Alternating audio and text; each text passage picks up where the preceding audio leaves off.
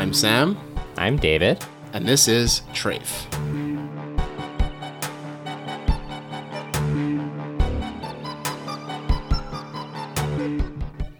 So welcome back to the show. It's been longer than usual in between episodes, as anyone who subscribes to the show has probably noticed. And I'm very sorry. But I don't think we have to apologize for it. How about this? I apologize, you don't, and we call it 50-50. Okay, that sounds good to me. What a reasonable conclusion we've arrived at, David. So like David mentioned, it's been, I think, 2 months since the last show. And for 2 of those weeks, we were in China.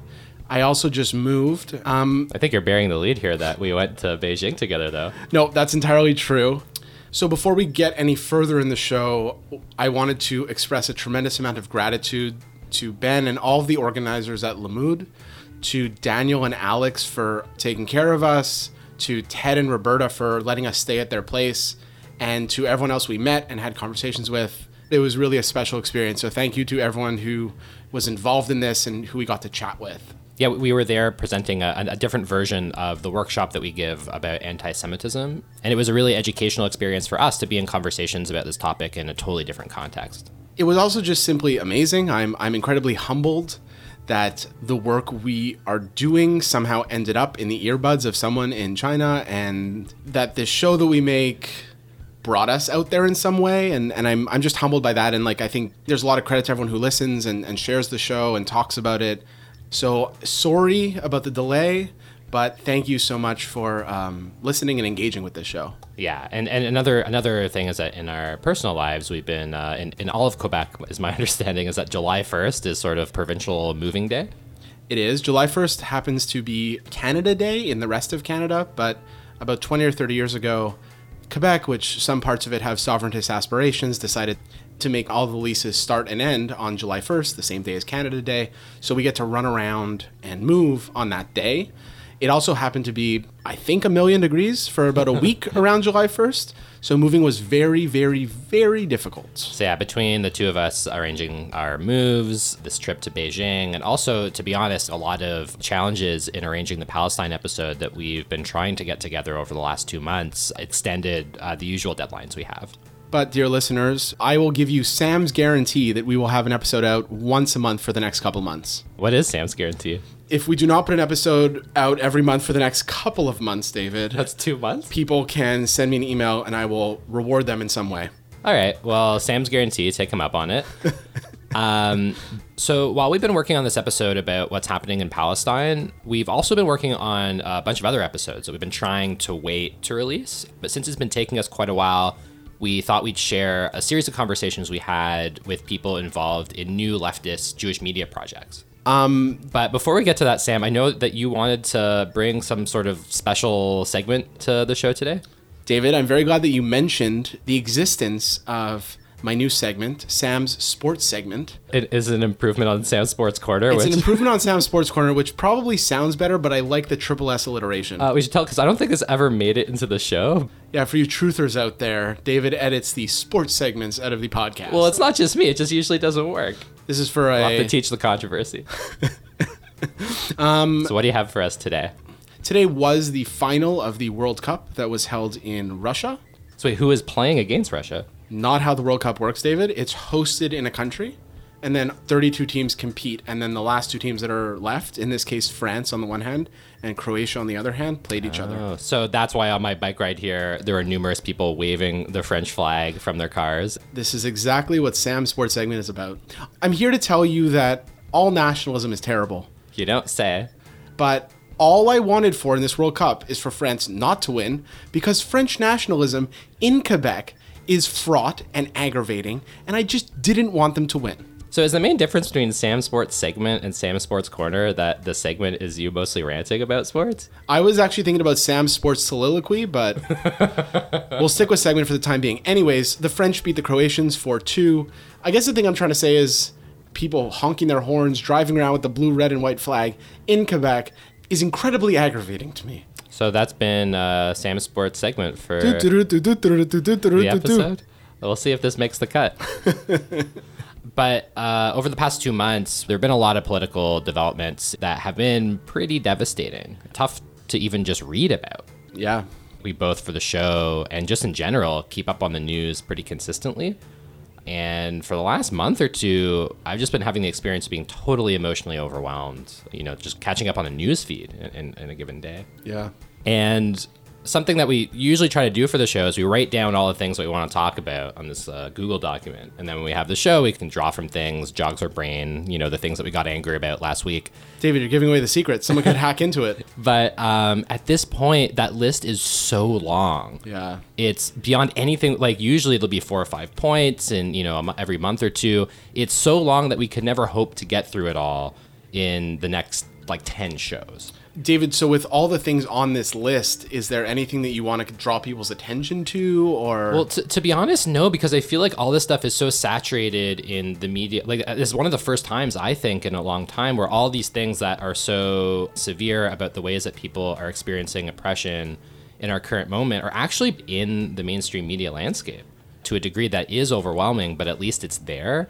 So I don't think we'd be breaking any new ground by talking about any of these things unless it's in depth. Speaking of going in depth, on this month's episode, we took a deep dive, as they say, into new leftist Jewish media entities, I guess. I mean, that's a huge left turn. Listen, there was a segue, I jumped on it. Okay. So when we started the show, a lot of it was focused on media criticism. We'd be reading through Jewish publications and pretty much just criticizing what was going on in these publications and the contents of these articles and how it was written. And yeah, for Trafe heads, go back to episodes 1 through 6 or 7, I think. Yeah, and during this period of time, it didn't really feel like there was any other Jewish media that had a similar viewpoint politically to where we were coming from. But in the last year, as there's been this big increase in the Jewish left, we're now seeing that reflected in media projects as well. And to help us explore this new landscape, we interviewed 2 different editors of 2 American-based publications. The first is Protocols, which is a quarterly online magazine.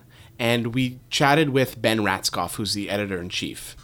We also got a chance to talk with the recently hired executive editor of Jewish Currents, Jacob Plitman. And there were some big themes that were exposed around religion and identity and the left that came up in different ways in both of those interviews. And David, I think these 2 interviews actually really paired well together. Yeah, I think so too.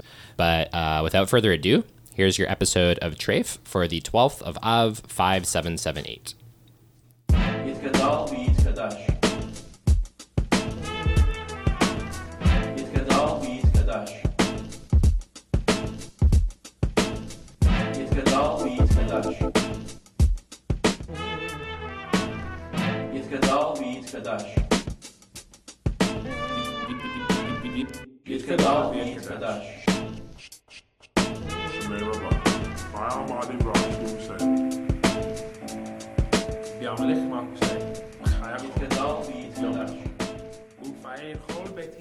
I'm Ben Ratzkoff. I'm a writer based in Los Angeles, a doctoral student in comparative literature at UCLA, and the founder and editor-in-chief of Protocols magazine. And welcome to TrafePodcast.com. Thank you so much for having me. We're not on a website right now. But Ben, thanks for taking the time to chat with us. It's an honor to be on the cast. So at risk of delving into a whole other conversation about how to abbreviate the term podcast, we have you on the show to talk about this online magazine. Is that the right terminology to use?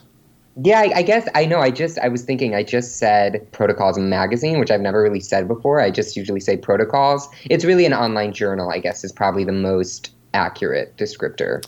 Can you talk a little bit about what Protocols, the online journal, is? Yeah, definitely. Protocols is really a space for Jewish writers and artists to come together and think creatively and provocatively about many of the pressing political issues that we as Jews are faced with today. And so in that sense, it's definitely a cultural space. It's obviously interested in writing and art, but all of the kind of creative work that we do, we hope is both informed by and is informing political conversations that are happening amongst Jews.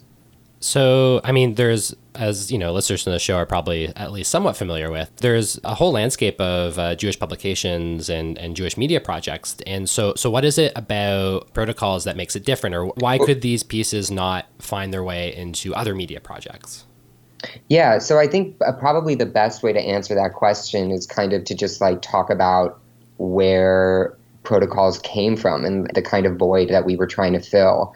And it really came about organically, I would say around a year and a half, almost 2 years ago, during the lead up to the 2016 presidential election. And people in my networks were just having a lot of conversations about not seeing ourselves really represented in Jewish media in particular, but then broadly just not seeing ourselves represented in kind of Jewish institutions and the way that Jewish institutions and Jewish media, primarily in the United States, were just really not representing our interests politically amidst the sort of rise of white nationalism globally and a sort of renewed public anti-Semitic discourse.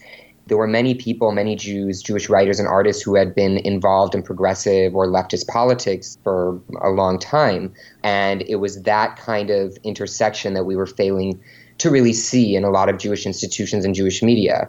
There was not really a kind of home, at least in the American Jewish landscape, for Jewish artists to engage with politics. A lot of Jewish art gets kind of pigeonholed into a kind of Judaica category, or is itself sort of disengaged from politics. I mean, I don't really believe that that's ever true. What that really only means, I think, is that it's engaged with kind of the normative politics. So for Jewish artists that were engaged with a leftist or progressive kind of politics, we really wanted to create space for that kind of artistic work to happen. Many of us were involved directly or peripherally with a lot of the grassroots mobilization that had happened amongst Jewish people over the past 3 years, whether that's in groups like If Not Now or JVP or organizations like JFREJ, and have either been founded like If Not Now or experienced a kind of exciting boost in the past 3 years. We wanted to really see writers and artists who were engaging with the politics that these mobilizations of Jews were enacting. And we also wanted to engage writers and artists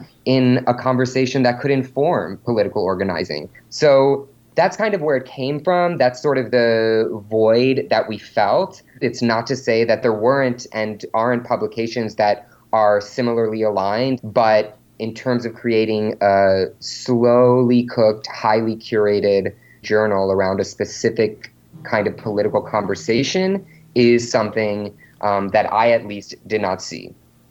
And in terms of that focus of Jewish leftist writers and artists having a space to engage with ideas and engage with their art, are there projects in the past that you sort of look to or feel a connection with?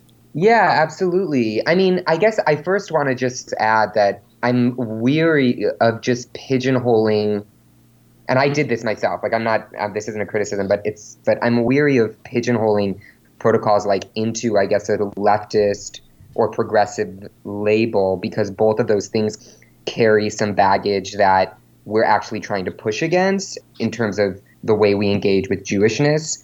So once we can kind of say, if you're in this space of protocols, you're interested in these shared goals of dismantling heteropatriarchy, ending white supremacy, these kinds of things that are on the political agenda that protocols lays out and protocols engages with, then we want to have sort of a much more diverse conversation than can just be bifurcated, I guess, along a binary of right and left, if that makes sense. I guess I just want to clarify this. Maybe you could speak to some of the baggage you were referring to, but if you take away the label left and right, that's fine, but most of the ideas that you just listed would fall under a broader leftist framework, would it not? Absolutely. And I'm not shying away from that at all. It's 100% a leftist space. I guess I'm just nervous because within leftist spaces, let's say, right, socialist politics can be hegemonic. And, you don't have to be a card-carrying socialist to be engaged with protocols.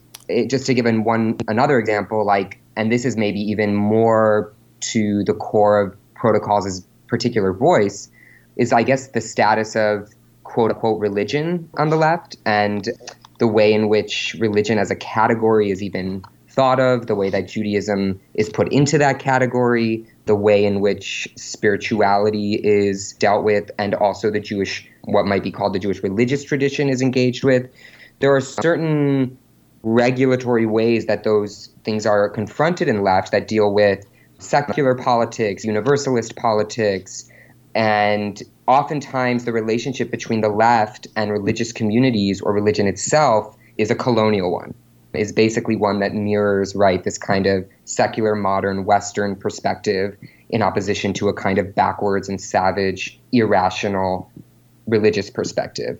So we understand that discourse as part and parcel of imperialist history, the ways in which Jews were actually oppressed in Europe when the burden of secularization came and what happened to Jewish life. And this is not, of course, this is not at all to say that there are not I mean, I myself am a queer man. Like, we're not throwing out the many gains that we have made as queer Jews, as Jewish women, as trans Jews, as Jews of color by engaging with the Western world. However, many of us, including myself and even my queerness, right, doesn't really feel at home in a lot of the secular language of the left. A lot of my queerness is informed by my history in Jewish religious spaces and Orthodox Jewish spaces. I'm very interested in the homoerotics of those spaces. I mean, this is just a personal example of one of the ways in which I am sometimes alienated by the kind of secularism that does exist oftentimes on the socialist left. And so Protocols is really a space that wants to resist the kind of secularist agenda that is hegemonic on the left. I mean, it's interesting to hear that in our context here in Quebec, we have a context where the state has very overtly taken up the mantle of secularism as a state policy in a way that can only be understood as white supremacist, very anti-Islam specifically. And me and Sam we're both more oriented toward anarchist politics. And in Montreal, every year there's a big anarchist book fair. And this past year, there were several workshops that were dealing with religion and sort of what you're talking about is sort of interrogating that context. And so it's interesting to hear that that's a big part of your motivation for framing this in that way too. Yeah, and that's really awesome to hear too. I mean, listen, I think a lot of this stuff is changing precisely because we are having these kinds of conversations, right? I'm not trying to pigeonhole the left either. And it's really, I think, exciting to hear that those kinds of conversations are happening in the anarchist community there. I also think, I mean, you guys are in Quebec. I spent a lot of time, I lived in France, and a lot of my research is connected to France. And, you know, I think that in the French context and then its deviations in Quebec with laïcité, it's in that context that you really can see clearly, right, how secularism comes in service of the state's racism and religion kind of serves as this racialized category, right, some kind of backwards other, nowadays directed against, as you mentioned, primarily Arab Muslims. But I think in the United States, it's much more difficult because there's supposedly, right, the state stays out of, I mean, obviously it's a post-Christian nation, right? I mean, it's obviously determined by Christianity, but the party line is that the United States, and this, you know, right, this was Marx's thesis on the Jewish question in Zur Judenfrage, that religion in the United States was removed from the political realm, right? And I do think that is the dominant assumption, right? Is that in America you have kind of the supermarket mentality where, you know, everyone has their religion, their preferred thing, and you can go in, you can convert, you can switch to this one, you could switch to that one. And so religion is just kind of thought of as this kind of spiritual commodity, right? And so if you're a leftist, you don't want to be spending your money on that spiritual commodity, which can only mystify how to achieve liberation. And so that's really interesting to hear in Quebec, because even when I think in France, sorry if I'm like rambling a little bit now, but even when I think in France, you have people who are pointing this out, but they're so vilified for suggesting that laïcité, that state secularism, could possibly be racist, because the whole pretension, right, is that it's universalist. Like, I recently reviewed a book by a friend and activist in France, Ouria Boutelja, who is a French-Algerian woman who kind of wrote a book about some of these problems, and she was totally vilified in the French press by the left. Oh, well, Sammy, you were just reading that book, right? I was just reading that book. I've been thinking of ways to try to reach out because I think that was a very interesting piece about Jews written by a non-Jewish person that I thought addressed a lot of the questions and themes that we've been talking about on the show. And it isn't something that I see very often. Yeah, and I think that, one of the reasons that I wanted to review the book is really because I thought that it had so much to teach us, so much to challenge us, so much for us to talk back to and critique as well. I really just wanted to have it out there more in the world, because in France, I mean, it's really unfortunate because what happened, that people who are sort of associated with the decolonial left there, which is sort of her camp, kind of just had to go on an all-out defensive against what was this leftist reaction that basically was calling her a neo-Nazi and a homophobe and a racist, anti-racist, and all of these things, that they could never actually have a rich conversation about the book itself. They were just defending it and defending Uriah from accusations of anti-Semitism and all these things, that they could never really struggle with the ideas and critique the book. I mean, the book's not perfect, And there's actually also a review that Naomi Dunn wrote, a really great review in the new issue of Jewish Currents about the book too. Yes, I knew that they were doing one as well. And I promise we'll get back to protocols very shortly. But I'm just curious, like, how then you feel about that history of very explicitly secular leftist Jewish organizing, radical Jewish organizing in America. Like how that looks retroactively given this context you're struggling with right now. That's a really great question. I mean, listen, I'm a cultural historian and a cultural critic in a lot of my doctoral work. And a lot of my work focuses precisely on those periods of American Jewish radicalism following the mass immigration of Russian migrants from the Russian Empire. And I don't know, I'm struggling to answer this because I think that it makes perfect sense. Listen, like the rise of the secular in the 19th century, it would be insane to think that Jews would be somehow insulated from that. And the rise of a particular kind of like post-Christian secular logic on the left, just as a historian, it makes sense to me. And that doesn't mean I sign off on it or anything, but it's just the way in which the Jewish encounter with Marxism happened, number one, on the one hand. On the other hand, it's the sort of the Jewish encounter with the Enlightenment. And that would take us out of the kind of radical conversation. I mean, it's always a negotiation, right? I mean, even if you look at the Yiddish writing, if you look at someone like Peretz, who is deeply engaged with leftist politics and is writing in such a rich way about traditional Jewish life in Ashkenaz, it's much more complicated than, I guess, the way we look back at it. I mean, then you do have, your explicit secularists. And with those people, I would take issue. But I do take your point, and I will admit that's why it's hard for me to align myself totally with a kind of, radical genealogy. I think that there's a lot of that going on nowadays. Young progressive Jews are like in search of a usable past, and they want there to be this kind of like Jewish radical tradition or something that they can identify with or ground them in. And that's a whole like another interesting conversation about why that is, or like why that would be necessary. But I definitely am in between those things. And I think that that's okay. Like, I think that that's the state of like what liberation is going to look like.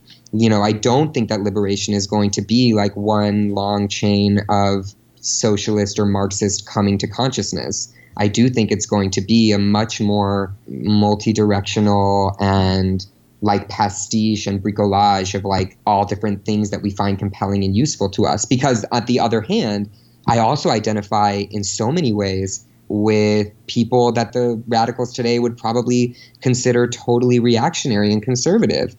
When I think of Haredi groups in the 1920s in Mandate Palestine, some of the things that I identify with so strongly are the ways in which Hasidic Rebbes, whether it was the Imre Emes or the Karliner Rebbe, who wrote so beautifully in letters and diaries about living with their non-Jewish Arab neighbors, about coexistence in the land, and about resisting the kind of secularism of the Zionists, right? I mean, it was all related. The colonization of the land and the secular ideology were really connected. And so while I identify with like so much that exists in sort of Marxist-inspired or Marxist-leaning movements, I am alienated from other parts and identify with parts of communities that Marxists would probably find totally reactionary. So I don't know. I think to answer your question, I take some and I leave some, in terms of how I deal with the past.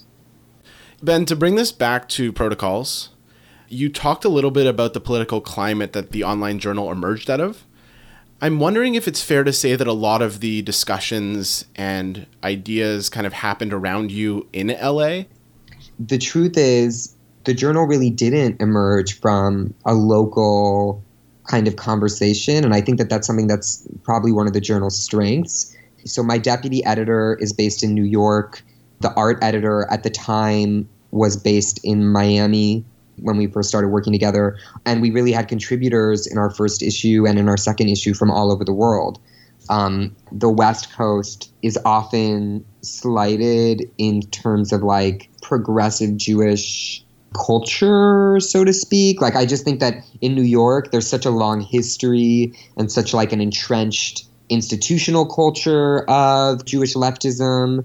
So I do think that it is important that like I'm here, and I'm obviously, JVP is based in NorCal and they're a huge voice, but it is something that makes our journal open and aware of whole kinds of networks of people that are maybe not seen.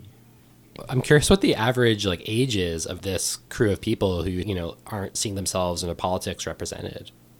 We were definitely targeting younger Jews. I mean, people who are in their 20s and 30s for sure. I mean, we definitely are, all of us involved sort of somewhere in that age range of 20s and 30s, and really focused on a kind of younger generation of Jewish politics, but not at all disengaged from older generations and their kind of involvement and wisdom and guidance and active participation. I mean, it's a very elusive demographic to the institutional Jewish world. I know, right? That's the thing. You're right. I mean, that's, I guess, the point.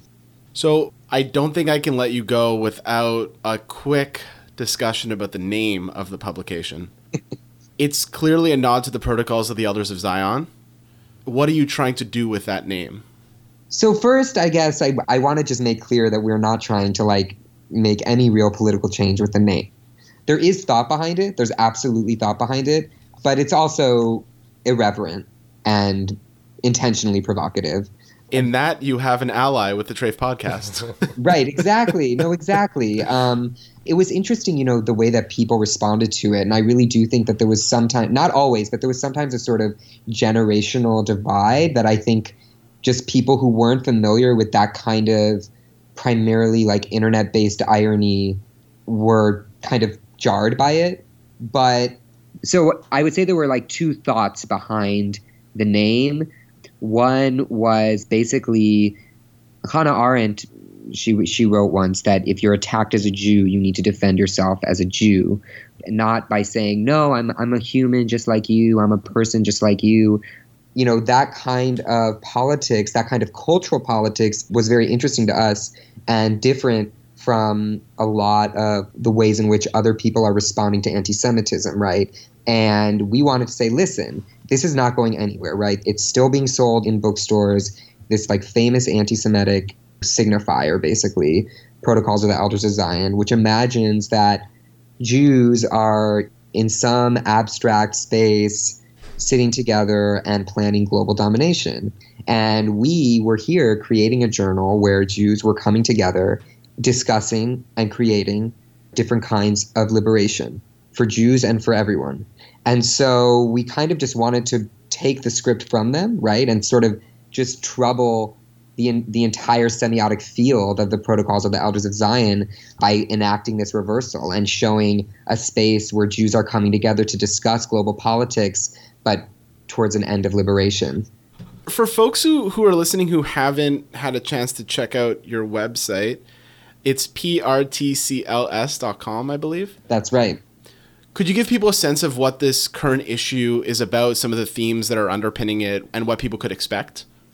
So issue number 2 of Protocols is focused on violence.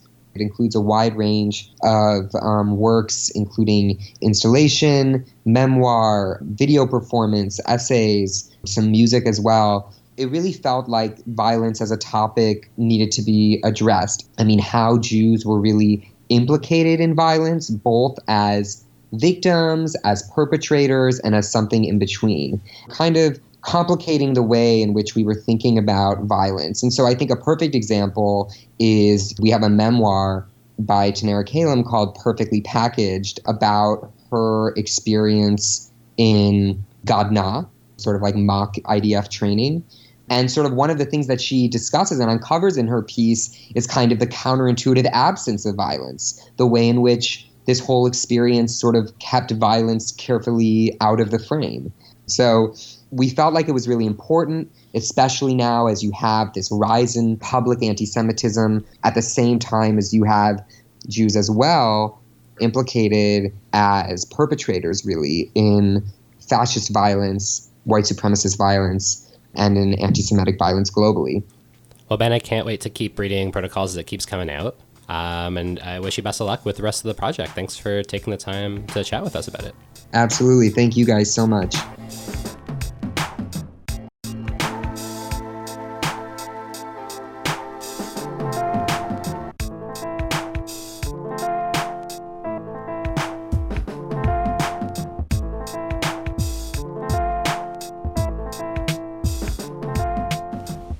Hey, Sam, David, and everyone who so wisely listens to Trafe Podcast.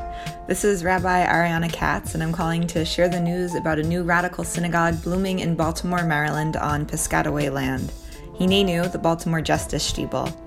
We're gearing up for a high holy day season that is open to everyone. Tickets are pay what you can. No one's turned away for lack of funds. We'll be singing loud, offering powerful poetry, but we can't do it without your help. Go to bit.ly/launchhinenu, that's HINENU, and help us get to our $15,000 fundraising goal before the high holiday season comes. Your funds will help support inclusive services, are continuing to hold programming that is exclusively in physically accessible spaces, and it'll help us make more music, hire yours truly, and dig into the work of making joyful, hardworking, and solidarity-building Jewish community in Baltimore. You can learn more about us on Facebook or at our website, hinenubaltimore.org. 1, 2, 3, 4.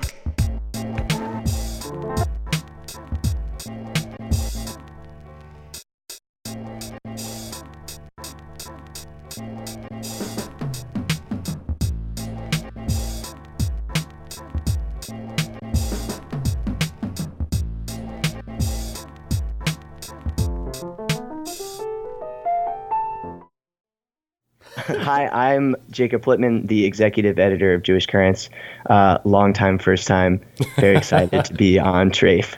We are both very excited to have you. Yeah. So we have you on for multiple reasons. I think the most obvious of which is the new issue of Jewish Currents, spring 2018, or I think it's 686. Is that correct? Yeah. Well, that's the number of issues since the beginning. Mm-hmm. Yep. And so for people who've never heard of Jewish Currents, can you maybe give people a bit of a flavor for what Jewish Currents has been? Yeah, sure. I mean, it's a pretty amazing story in a way. Jewish Currents was founded in 1946, and it was founded under a different name, but the institution was founded as an English language paper of the Communist Party here in New York. And so it was very much of a whole milieu of communist newspapers, of which there were many just in New York City, but obviously even more across North America. And for the first few years, about the first 10, that's what it was. It was the voice of the party for Jews, written by Jews, especially these men who ran the publication and saw it as a central organ of their organizing work. I don't know how shameless this is. We don't make money off our archives, but if people are interested in that sort of older history, we've been lucky enough to digitize not everything, but I think the majority of those articles going all the way back to 46. And if you go back, you can see these almost eerie echoes of some of the themes we're exploring when we write the magazine today. I mean, you've got articles from the early 50s about organizing against gentrification in Brooklyn. There's an article by W.E.B. Du Bois, who wrote for Jewish Currents at the behest of the editors, who they hoped would urge the Jewish community to be more pro-racial justice. And it's both inspiring because it feels very much, that what we're trying to do in building, a left diasporic Jewish publication, it feels like a part of a very long tradition. And it's also daunting because, if only things had changed more, right? Maybe the conversations would be different. It's eerie to read a piece that feels like you could have written it and just changed maybe the neighborhood where the organizers are living. So That was the sort of initial phase.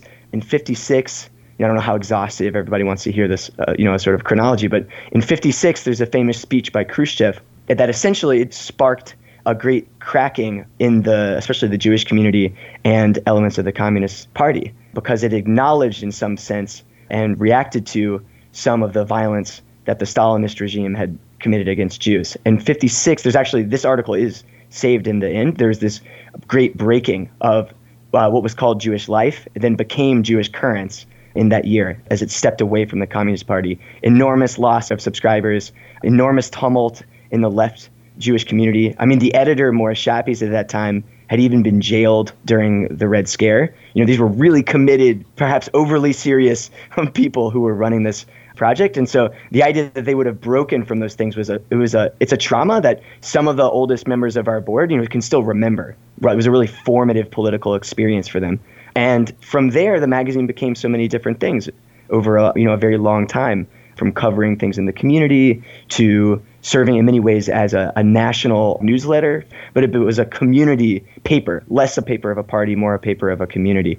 So fast forward, and I think it's a year and a half ago now, we were lucky enough to receive some funding that's allowing the magazine to grab this moment of the resurgent left, in the United States, and to try to bring all that history to a political moment that is all too resonant of many of the crises of the last 70 years. Scarily resonant, one might say. So in many ways, what you're seeing, if you're holding the magazine in your hand, is this attempt to bring all that past into the present. And that's meant both an aesthetic change. I mean, it is a redesigned magazine. Our site is new, et cetera. But really, it's also a generational change, because I'm on staff, but I'm one of 11 millennials who've been brought onto the staff or to the board, and who the sort of legacy members of the board, the veterans of the board, have really given an immense amount of responsibility and agency in shaping where this is going to go. So there really is a great turning in this project, a sort of handing over, but one that we're trying very hard to respect the sort of intergenerational nature and wisdom, frankly, of these people that have been doing this for much longer than any of us have been alive. Yeah, well, I mean, for a 70-year history, that was pretty succinct. Yeah, well done. But you alluded to the kind of shift in politics in the last 2 years or 3 years. Besides looking back and trying to learn from what our elders went through or what some of our elders went through, how do you see the work of Jewish Currents relating to the left right now? I see. Currents, in its forms and in its topics, is very broad. I mean, there's fiction, there's reporting, it's like all this different stuff. I think what would apply to the whole thing is the political moment that we're reacting to. So maybe I'll talk a little bit about how we see that. It's actually, I wrote a piece sort of on the same topic, because it was a product of all these conversations. What is it actually that the magazine could offer for this moment where people are feeling so much fear and anger and despair? Also, I think a lot of us are feeling that. In many ways, I think that the magazine is reacting both to the anger and despair over the situation in Israel-Palestine. Many of us come from a generation of people that grew up being taught certain things about Israel that turn out not to be true. And that story is an old one that's been told on Treif a bunch of times, the sort of shaking of the messianic understanding of Zionism. On the other side, I think what Trump has done for a lot of Americans, and frankly people worldwide, is put a little bit of that same fear into our understanding of our relationship to this place. Suddenly, there's similar trembling kind of in the understanding of ourselves as good citizens and as safe. I think the Trump presidency has done something to shake that, to shake its foundations enough to crack just a little bit. And where people, I think, are starting to ask the same questions that we've been asking about the Jewish nation state, around nation states in general, in a way that radicals, of course, have been saying for quite a long time. But I think the direness of the situation can't really be ignored. And I think that Jewish Currents in many ways is trying to step into that space to say that there is a way to be Jewish, to be yourself, to fight, to play. There is an entire milieu, even in this particular magazine, a history to lean on, that we're not actually in an unprecedented moment in so many ways. And that the magazine, I mean, we all understand, it's just a magazine, right? It can't ultimately answer all these questions, and it's certainly not gonna on its own bring some Moshiach or revolution or something. But what it is for us, I think, is a step, frankly, towards a diasporic institution building that I think all of us are dying for. I think it's why we listen to your podcast. And we hope basically that this first redesigned issue can be the beginning of us playing some role in that. So there was a release party for this new, sort of the first issue of the new Jewish Currents. And it was funny to see online all these sort of older Jewish leftists in New York just writing on the internet about how baffled they were about how many young people came out to this release. Apparently it was packed. Yeah. And to me, it's really interesting to talk about this moment of transition for Jewish Currents because it seems like it's happening at a time, like you said, where this handing of the torch seems to be happening in the Jewish left overall, but it's happening formally for Currents. Yeah. And I'm interested in the differences between the orientation or the set of priorities that exists with this younger Jewish left generation and maybe the older politics and priorities and where they differ. Has that come up at all for you doing this, Chris? Yeah.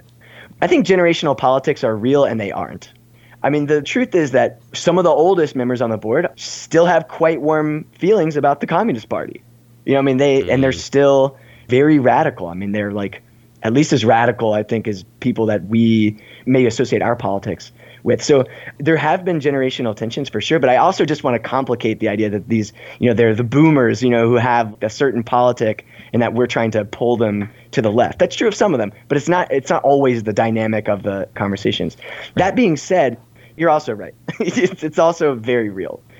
Especially for the folks that have read the magazine for a really long time, this is a precious object for them. It's one of the few secular Jewish projects that are still going in many different ways, depending on exactly how you define the word secular. So a lot of the tensions have really had to do with just, some fear of these young folks coming in. They don't know us the way that they've known Larry Bush, the outgoing editor. And I think that's really a lot of it is just sort of understandable discomfort with the fact that we might, the vulnerability that they're showing by welcoming all these kids they just met. Kids, I mean, we're like around 30, but, these younger folks that they just met into their house or into their car, and not just into their car, but giving them the keys. So what's that been like? I mean, at the party, yes, it was packed. I mean, I don't want to, go on too much about it, but it was really amazing. It was really fun.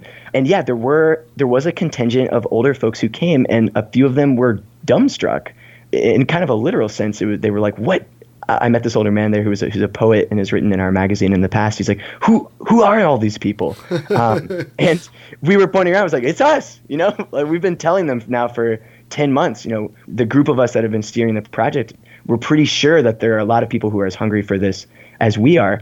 And I really think like that's actually been the overwhelming reaction because of the nature of the aging readership, before this change, because of the isolation that the left, especially the sort of New York-based left, has endured because of McCarthyism. Even though that was so long ago, there are still ramifications from that today. I think they're just in disbelief that we're real. I mean, they're not on Twitter, right, seeing various rose emojis, discuss this sort of stuff, right? And so for them, that's been the main reaction. It's just been this delight, frankly, that they're not alone. And it turns out that their perspectives actually live on. So there's been some fear. There's certainly diverse opinions. There are people who are more liberal and more left. But really, like, to be honest, to characterize the reaction, it's been excitement. And I can kind of understand. I mean, I think I think some of them really believed that they were kind of off on a lifeboat from the radical past, and that ultimately things had sort of gone a different way. And certainly, I mean, of the 300 whatever number of people who were in that room, dancing to klezmer and stuff, I think it demonstrates, quite the opposite, actually, in that politics and the culture have caught up to what they were doing quite some time ago. And I think they're pretty happy to see it, and I definitely feel the same way. And that this life raft maybe has seen shore of some kind. Yeah. It was amazing. I mean, frankly, the turnout was very high. I mean, I guess it's worth mentioning. I mean, it was very, very high. We were very surprised, actually. It was almost 400 people came to this thing that, we put it on Facebook and had sent some emails. I say that because it wasn't like just the older folks that were, surprised by the energy. I would be lying if I said I knew that it was going to be this really big, this thing that people enjoyed so much. David and I actually had a similar dumbstruck moment. We went to the Jews for Racial and Economic Justice's Purim party. I think it was 2 years ago. There was just something so amazing to walk into that synagogue that was filled with hundreds, if not 1,000, or I don't know. There were a ton of people in there. But there's something about seeing so many people who broadly identify as Jewish leftists in a space together just being normal or whatever, not necessarily being normal. Hopefully but not. Yeah, I don't know about normal, but no, sorry, that's definitely not the case. But like just being was a really affirming thing. So I can only imagine what it would be like to be 80 years old, ex-communist party, haven't really come to a big Jewish event in a while, and to walk into a room of... I think that's exactly right. I mean, frankly, the Purim Party is an enormous inspiration to all of us. The Purim Party, for instance, for anybody who's in New York, is this thing Jews for Racial and Economic Justice do, right, every Purim. And it's exactly as you described. It's this banger. It's this huge party that's joyous and super, super Jewish in all these different ways. And I think that both the party aspect and also all of Jay Fredge's other work are actually like a huge inspiration to many of us who are trying to build some of these things. It posits maybe there's a way. Maybe this really is possible. To sort of carve a real, meaningful, exciting, powerful, angry, agitational, etc. Jewish life here. Maybe that's a real thing we can have. Yeah, that for us, I think those fragments of a kind of diasporism all over the place, that's what really gives us hope. We just want to be part of that. That's really what it's about. Mm.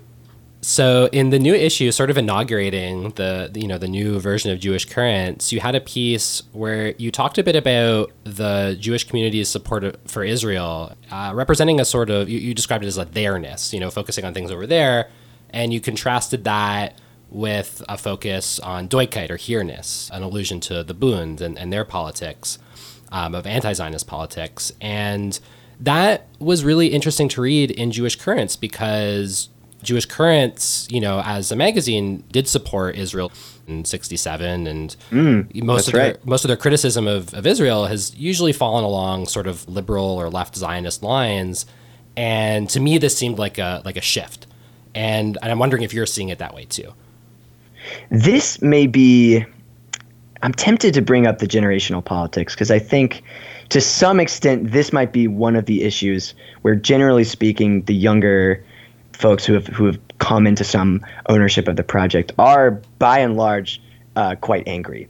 There has certainly been an Obama-like optimism about the Israeli project, optimism on the possibility of talking our way out of this, that we were going to get to some resolution. And look, full disclosure, I worked for J Street, or for the J Street U, the student organizing arm. So I know what this feels like. It was not my first inclination after seeing the occupation when I was 18 or 19, when I first saw the wall, the other side of the wall, not the clean side, the side that's covered in graffiti from people who are trapped inside of it. It wasn't my first inclination to necessarily swing to my position now, right? But I think that, yes, it's true that the younger people who have come into leadership in the magazine are pushing it. But if you came to one of our board meetings and met several of the older board members, you would be quite surprised.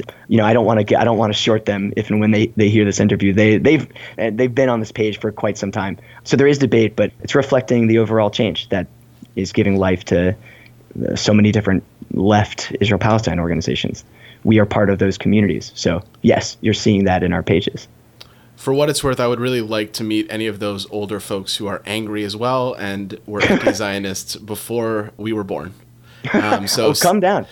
They honestly might email you. The other tension that I'm sometimes seeing between these different generations of the Jewish left is around secularism. We were talking with Ben from Protocols about that project, and he was talking about how at that project they were hesitant to even call it a leftist project because they thought it would potentially alienate a lot of people who've had negative experiences in secular leftist spaces as Jews. And Jewish Currents is probably one of the most explicitly secular publications. Like if you open the magazine, it'll say it's published by the Association for the Promotion of Jewish Secularism. You got us. Like Larry Bush had the religion and skepticism column. There used to be a regular segment about secular Jewish heritage. And I love this stuff. Like this is definitely the tradition that I feel connected to. But I'm curious how this plays with this younger generation of leftist Jews, because I don't really see a lot of secular language or an interest in secularism among this new generation so far. This is a great question and a really interesting dynamic in the magazine. So I guess maybe I'll start I am secular. I'm a secular Jew. So I'm saying that because I think it's true of most of the folks, certainly the millennials that have come on and are taking some leadership in the magazine. Most of us, you would describe exactly that way. That's not true of everybody. We have certainly more religious lefties who are taking the same amount of leadership and doing a lot of writing and also translating in our ranks. So it's true also that we are expanding our tent to some extent to include perspectives that maybe wouldn't necessarily be called secular. So I think what's happening here is that the secular discourse that was so powerful, the secular community that was very powerful and very active and actively and publicly secular, I think in many ways secularity is the dominant form for most of us progressive Jews, is the dominant experience of Judaism. It's so predominant and hegemonic that many of us grew up without even knowing the word, including myself. It was invisible to me, the fact that this was what it was. This is just Judaism. So I think in many ways, just the fact that we're publishing definitively Jewish work that does not require a belief in a deity or observance of halakha, that to me is the practice and ritual of secularism. Is the creation of these works. And I think if you go on our site, like you click around, the vast majority of it has no relationship to religion in most ways. It instead wrestles with all the classic questions of Jewish identity versus Jewish power and action and our future. And if examining those questions isn't the machlokes, of Jewish secular debate, then I don't know what it is, because that's certainly my Judaism in most ways. So this is an expression of a secular platform that is strong enough to withstand multiple perspectives, certainly on this question. The fact that somebody wears a kippah or something, doesn't break our relationship. Doesn't mean I think most of us agree necessarily that the reason to follow halakha is Hashem, et cetera, et cetera, et cetera, like the sort of religious way of thinking. At the same time, many of us are very curious about that. I mean, my own partner studied Talmud for over a year, and I'm curious about those things. So I think in many ways the line is blurring just a little bit, mostly because of the great success of the secular program. And I think that curiosity, a flirtation a bit with mysticism and religion, we're curious. And I think we're exploring in a lot of ways and doing so from our, generally speaking, very secular selves. But if you're not secular, especially if you're progressive or left, you're going to find enough in there that's worth sticking around. Or that's how it's been already. There may come some breaking point or some moment of tension, but so far it hasn't really been the locus of pushback or pushing. That's fascinating. I've never heard anyone talk about the ways in which secular Judaism has won in certain aspects of the Jewish community. Do you buy it? I think it makes sense. I think that makes sense in America. Yeah. Where there's a huge proportion of American Jews who are disproportionately liberal in their politics, tend toward the secular, if are not explicitly secular. But in Canada, it's a very different story. It's much more institutionalized, it's much more religious, and it's much more right-wing. It's not as popular. It's not dominant in the same way. And so I think it might be difficult for that to make sense in our context in the same way. But I understand how it makes sense for the U.S. context. For America, yeah. I also it's hard for me to think about because we're talking about like sort of the editorial line of the magazine, and it's often difficult for me to think about it. I think it's because of the time that I discovered Jewish Currents was also around the same time that I discovered almost like a sibling publication in Canada. It used to be called Canadian Jewish Outlook, and eventually it was just called Outlook. It folded, I think, a year or two ago. And on a lot of these issues, it was very similar in its editorial line, like around secularism. It was a little more anti-Zionist, at least under the last editor. But I think that another area where it shared a focus, or shared an outlook, so to speak, was, after splitting with the Communist Party in the 50s, that it more or less took a sort of social democrat line as an editorial policy. And so I'm curious if you feel like that's something that's up for debate at this point or malleable going forward, how the paper approaches questions of capitalism. That's a good question. Well, a quick note on Outlook. When Outlook folded, they became Jewish Currents subscribers, actually. Interesting. Yeah, I think there were 550. That might be a totally wrong number. Well, point being, yes, they're phenomenally similar, especially today. They're exceedingly similar. And questions of capitalism. Is it malleable? I mean, malleable to me, maybe malleable is a good word, because malleable implies that you're like bending or shaping something. Certainly among the folks coming into leadership, there's not debate whether this is the optimal system that humans should live under. That's pretty clear that the answer is no. Do we have a party line? I think that's maybe the toughest question. Well, we like to say we're not a magazine of a party, we're a magazine of a community. So that is reflected in our editorial line. So we don't have a social democratic editorial line, but I think you could say our editorial attitude, our stance, is informed by much of the same anger and many of the same politics as social democrats and going left. So whatever you want to call that's what it is. So it's actually a hard question to answer because I think part of what you're reading when you read the magazine is the community as a whole trying to figure out what exactly those things should be. And that's both exciting and can totally be scattershot. And so I think that's part of the excitement, frankly, of what we're trying to do. So how can folks get a subscription? How can folks read the current issue? How can folks read the archived issue?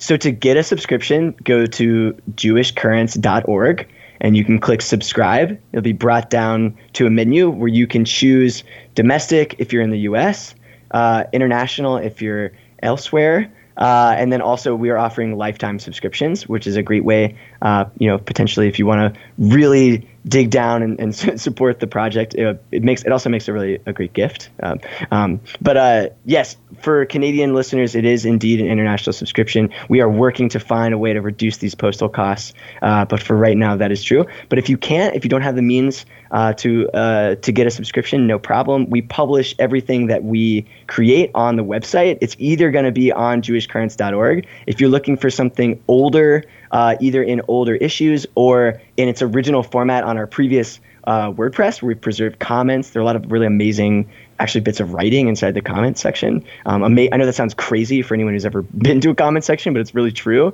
All you have to do is go to jewishcurrents.org, click archive, and then you'll see instructions there for how to find these old issues. And also, one thing I want to say to everyone listening, we're also looking for contributors, and I would just guide people to our About page.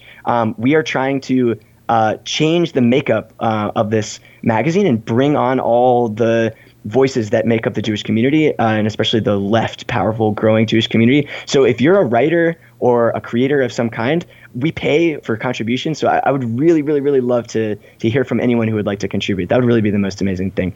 So you can email me. I'll just give out my email. It's jacob@jewishcurrents.org. Yeah, and thanks so much. I really feel honored actually to have been on the show. Oh, I'm super excited about everything going on at Jewish Currents, and thanks for taking the time to chat with us about it. Thank you. يتقدر ويتقدرش يتقدر ويتقدرش يتقدر ويتقدرش. In the 1910s, a Yiddish anarchist newspaper titled the Freie Arbeiterstimme had a subscription base of more than 20,000. It's time for Shkoyach.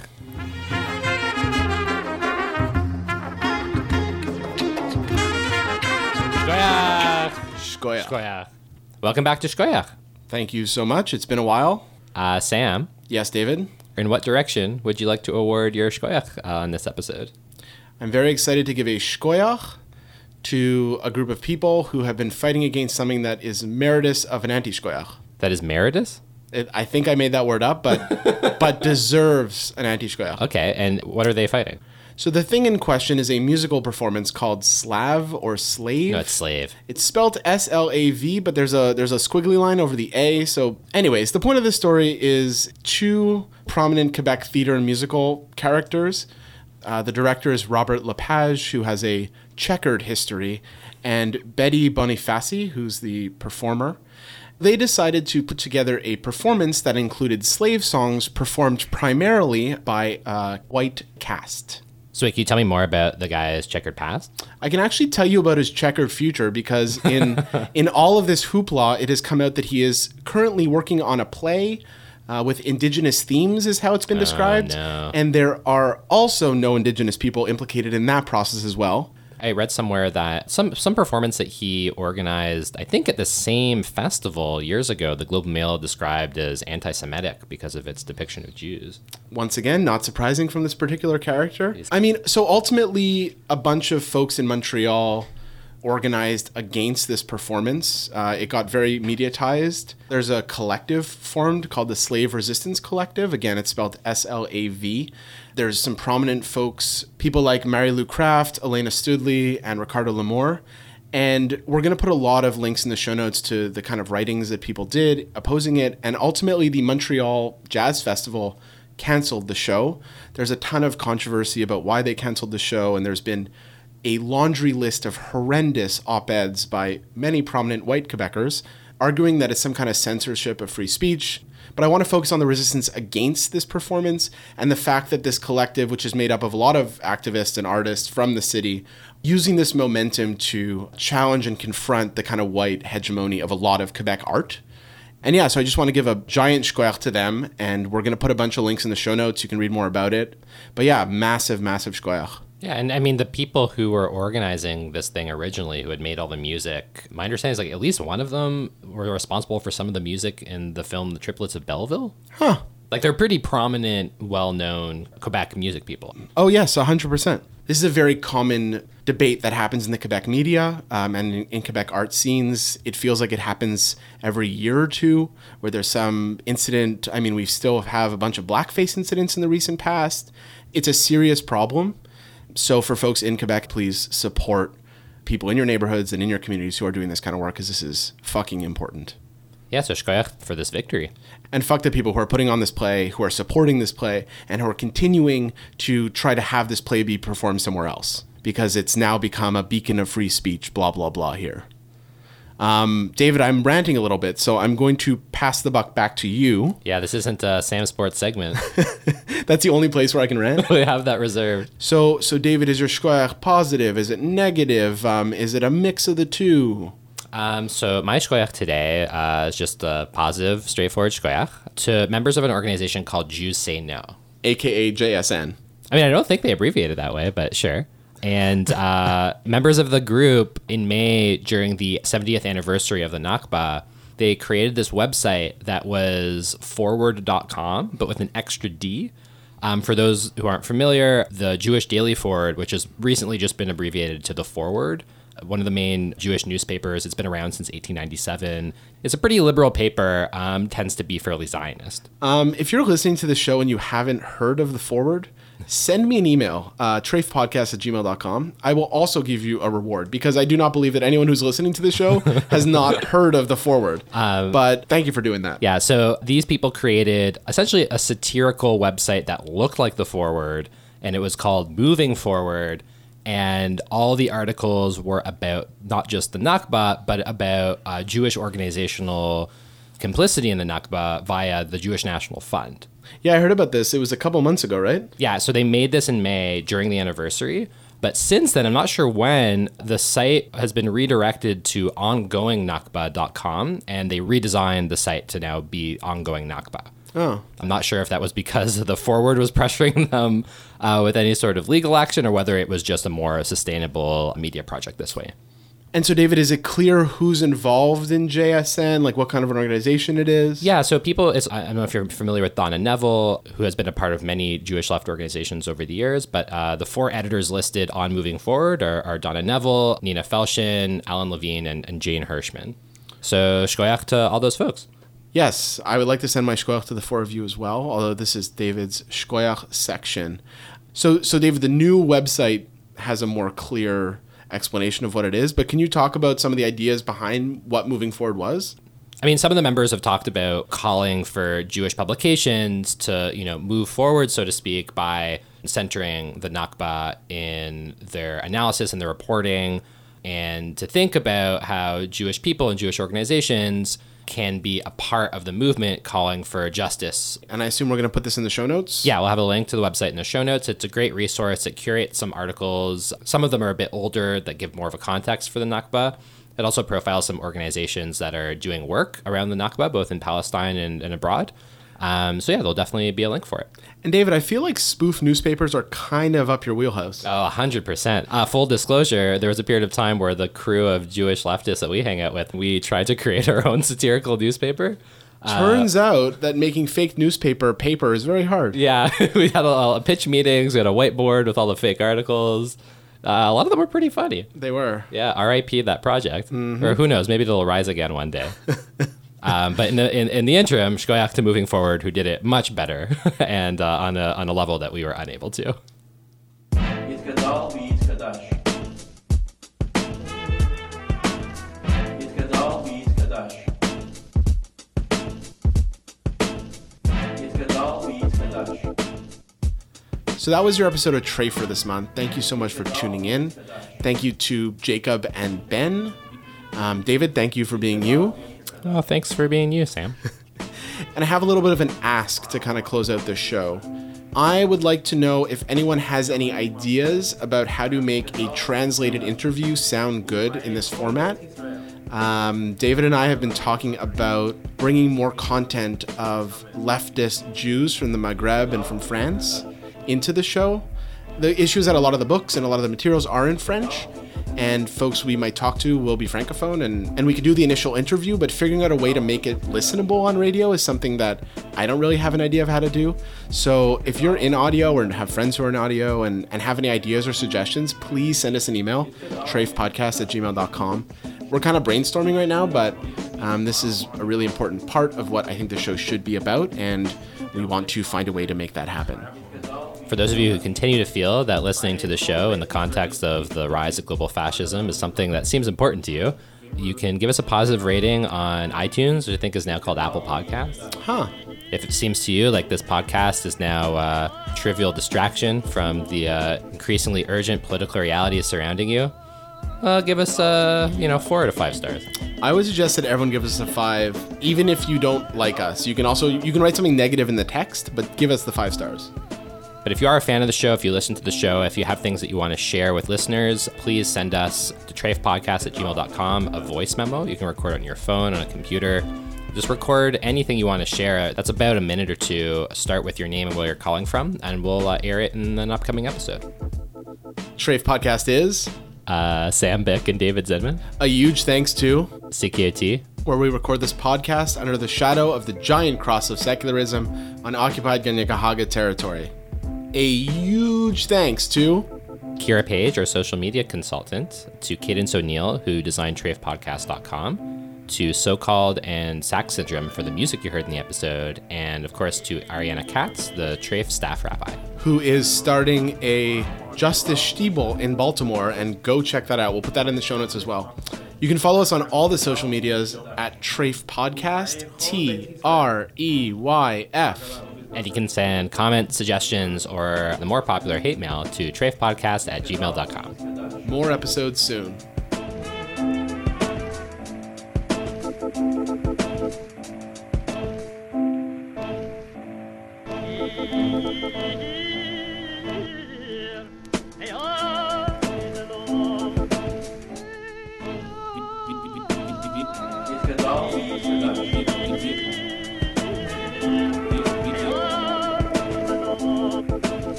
יתגדל ויתקדש.